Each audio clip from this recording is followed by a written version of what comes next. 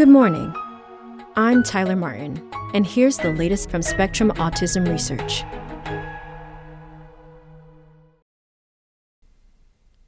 Remembering Steve Warren, 1953 to 2021. A Giant in the Field of Genetics, by Joseph Q. Bells. Steve Warren, a giant in the field of human genetics, died in June at age 67. In the realm of autism research, he may be best known for having co-discovered the gene FMR1, mutations in which cause Fragile X syndrome, a leading inherited cause of intellectual disability and autism. Before the human genome was mapped, identifying a disease gene was a major undertaking into the unknown. In the case of FMR1, this painstaking process took nearly half a century. Scientists first described Fragile X syndrome in 1943 and observed its characteristic constriction near the end of the X chromosome's long arm in 1969. By 1991, Steve and his collaborators had pinpointed the gene associated with this fragile site. Steve's lab had previously used a cumbersome technique called somatic cell hybridization, which involved fusing blood cells from a person with Fragile X to rodent cells in culture dishes. They then treated the cells with reagents that induced translocations between the human and rodent chromosomes at the Fragile X site. By cleverly tracking the genes lost on either side of the Fragile X site in different cells, they had identified chromosomal region XQ27.3 as its location. They then acquired DNA pieces that spanned the Fragile X site and rearrangements in the hybrid cell lines, providing the precise address for the Fragile X candidate gene, which they named FMR1. This crucial step also enabled the team to discover that repeats of the DNA letters CGG in the gene cause Fragile X syndrome. The size of this trinucleotide repeat expansion can increase over generations, and having more than 200 CGG repeats silences the FMR1 gene. The same genetic mechanism has turned out to be relevant to multiple conditions, such as Huntington's disease and several ataxias. And it explains the phenomenon of genetic anticipation, the observation that certain heritable conditions present more severely in later generations. Until the discovery of the repeat expansion process, some textbooks dismissed the idea of genetic anticipation as a mere artifact of ascertainment bias. That is, that the symptoms of a heritable disease appear more obvious once one knows that the members of a particular family are at high risk for those symptoms. For these and other discoveries, Steve received the William Allen Award from the American Society of Human Genetics, the organization's highest honor. In 2001, he founded Emory University's Department of Human Genetics, which he chaired until 2020. His scientific intellect and generosity are sorely missed. Here we share our individual reflections about Steve. Joseph Q. Bells.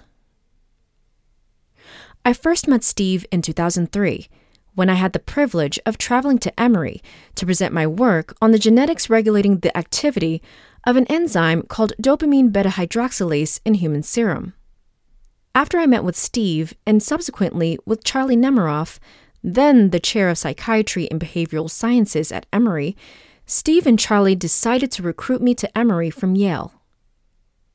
How many chairs of human genetics do you know who would recruit a psychiatrist to take a primary appointment in his or her department? Perhaps Steve liked the idea of a psychiatrist trying to understand the role of a single gene product in complex behavioral differences. After all, that is what he and his colleagues did in discovering and elucidating the molecular basis of Fragile X syndrome. Something that always stood out about Steve was his deep conviction that pursuing high-quality basic research is ultimately the most successful path to helping patients. He once pointed out to me that a single key scientific discovery could help many more patients than the efforts of even the most talented and dedicated individual clinician. That thirst to understand human disorders at their most fundamental molecular levels clearly drove Steve. What an inspiration he was to us all. First and foremost, Steve was a brilliant scientist, co-discoverer not just of a disease gene, but of a genetic mechanism relevant to multiple disorders. Steve had other talents that rivaled his powerful intellect and scientific prowess.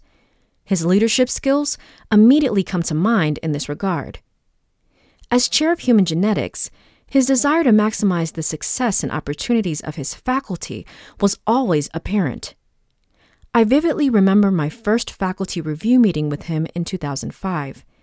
He began the meeting with a simple question that literally reframed the discussion for me and showed me just how great a support he would always be for my professional development. He asked, "How can I be helpful to you?" That question, which directly conveyed his desire to help every one of his colleagues to excel, embodies how Steve approached his leadership role. Finally, his personal qualities were remarkable. Born and raised in Detroit, Michigan, he was at his core a practical, honest, idealistic, and altruistic Midwesterner. He approached the world with an eye to what was good and wholesome about it. He was always willing to help solve problems and support his faculty even in difficult times, and he always approached challenges in a fair-minded and good-humored way. A few years back, I struggled through a prolonged period when none of my grant applications succeeded. Steve continued to support me, ensuring that my research time was protected so I could continue to pursue my scientific work and apply for funding. When in 2019, my colleagues and I finally did bring in substantial federal funding to investigate the physiological and cellular aspects of risk for psychosis in a condition called 22q11 deletion syndrome, Steve was just so excited. I can remember his response to my telling him we had gotten the grant and thanking him for supporting me during lean times. "Joe, that is fantastic news." He was genuinely thrilled at my success. That was Steve, the most inspiring chair under whom I have served in more than 40 years of working in the world of science. I know I speak for every single person in my department, whether faculty, staff, student, or postdoctoral researcher, when I say we miss him dearly and feel genuinely blessed to have known him. Evan Eichler. Steve was a de facto mentor over my entire career. I first met him as a graduate student in David Nelson's laboratory at Baylor College Medicine in Houston, Texas in the early 1990s. I arrived in the laboratory shortly after Steve and David had discovered the CGG triplet repeat expansion and its role in Fragile X syndrome. Steve and David were close friends, and Steve very quickly became an unofficial mentor of mine who was instrumental in some of my early work as a student. He was sharp and scientifically rigorous, always getting quickly to the heart of the matter, and he was incredibly supportive. What I remember most about Steve was his encouragement and grace in the face of rejection. When one of my first papers was ultimately rejected from Science after a couple rounds of extensive revision, after Steve assuring me initially that it was a shoo-in, he remained upbeat, reminding me that the paper was still a great piece of work and would ultimately find a great home. His confidence and enthusiasm helped propel me forward and convinced me that I might actually make it as an independent investigator. Many years later, when he offered me a faculty position at Emory, which I ultimately declined, he once again demonstrated the same grace and a knack for uplifting, saying that he hoped that his offer could be leveraged to help me get a position elsewhere. While I didn't immediately recognize it then, Steve was the epitome of a great mentor, chairman, and scientist. He was an inspiration to so many who worked with him. While his early passing is a loss to the field of human genetics research, I personally will miss his advice, mentorship, and friendship much more.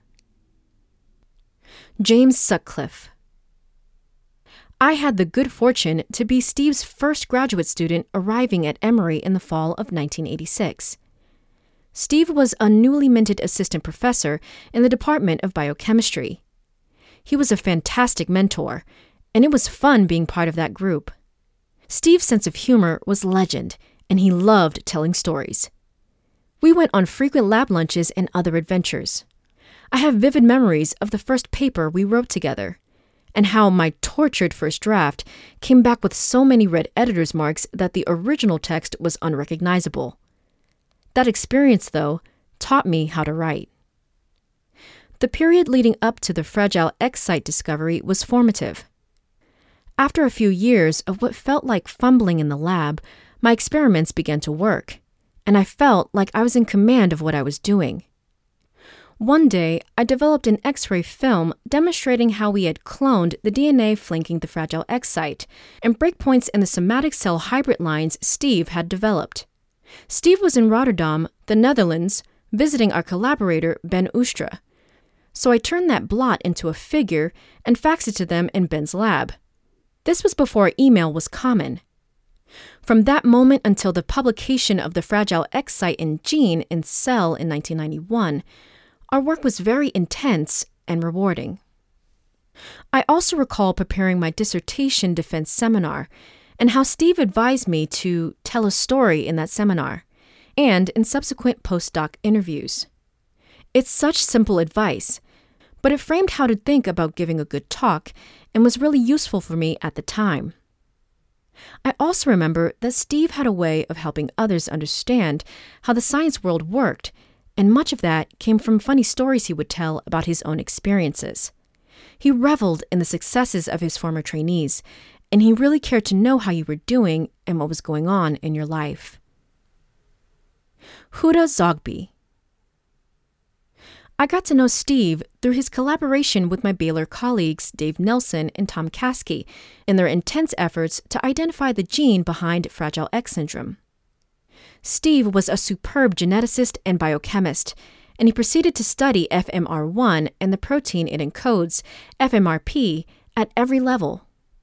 His group showed that the large expansions cause a loss of function of the gene, and intermediate repeat expansions drive pathology by a gain-of-function mechanism. They showed that FMRP is an RNA-binding protein that governs the translation of many other proteins. Realizing that the field of neuroscience would both contribute to and learn from studies of Fragile X, Steve made a concerted effort to draw neurobiologists as well as RNA biologists into the fold, particularly at several memorable meetings at the Howard Hughes Medical Institute in Chevy Chase, Maryland. He succeeded, in large part, because he set a precedent for generosity in sharing ideas and reagents at a time when the field was extremely competitive and reagents were precious.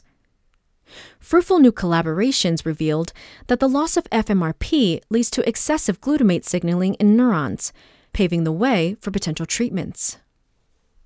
Steve's innate rock-solid decency made him a respected and sought-after colleague. When you were with him, you received his undivided attention.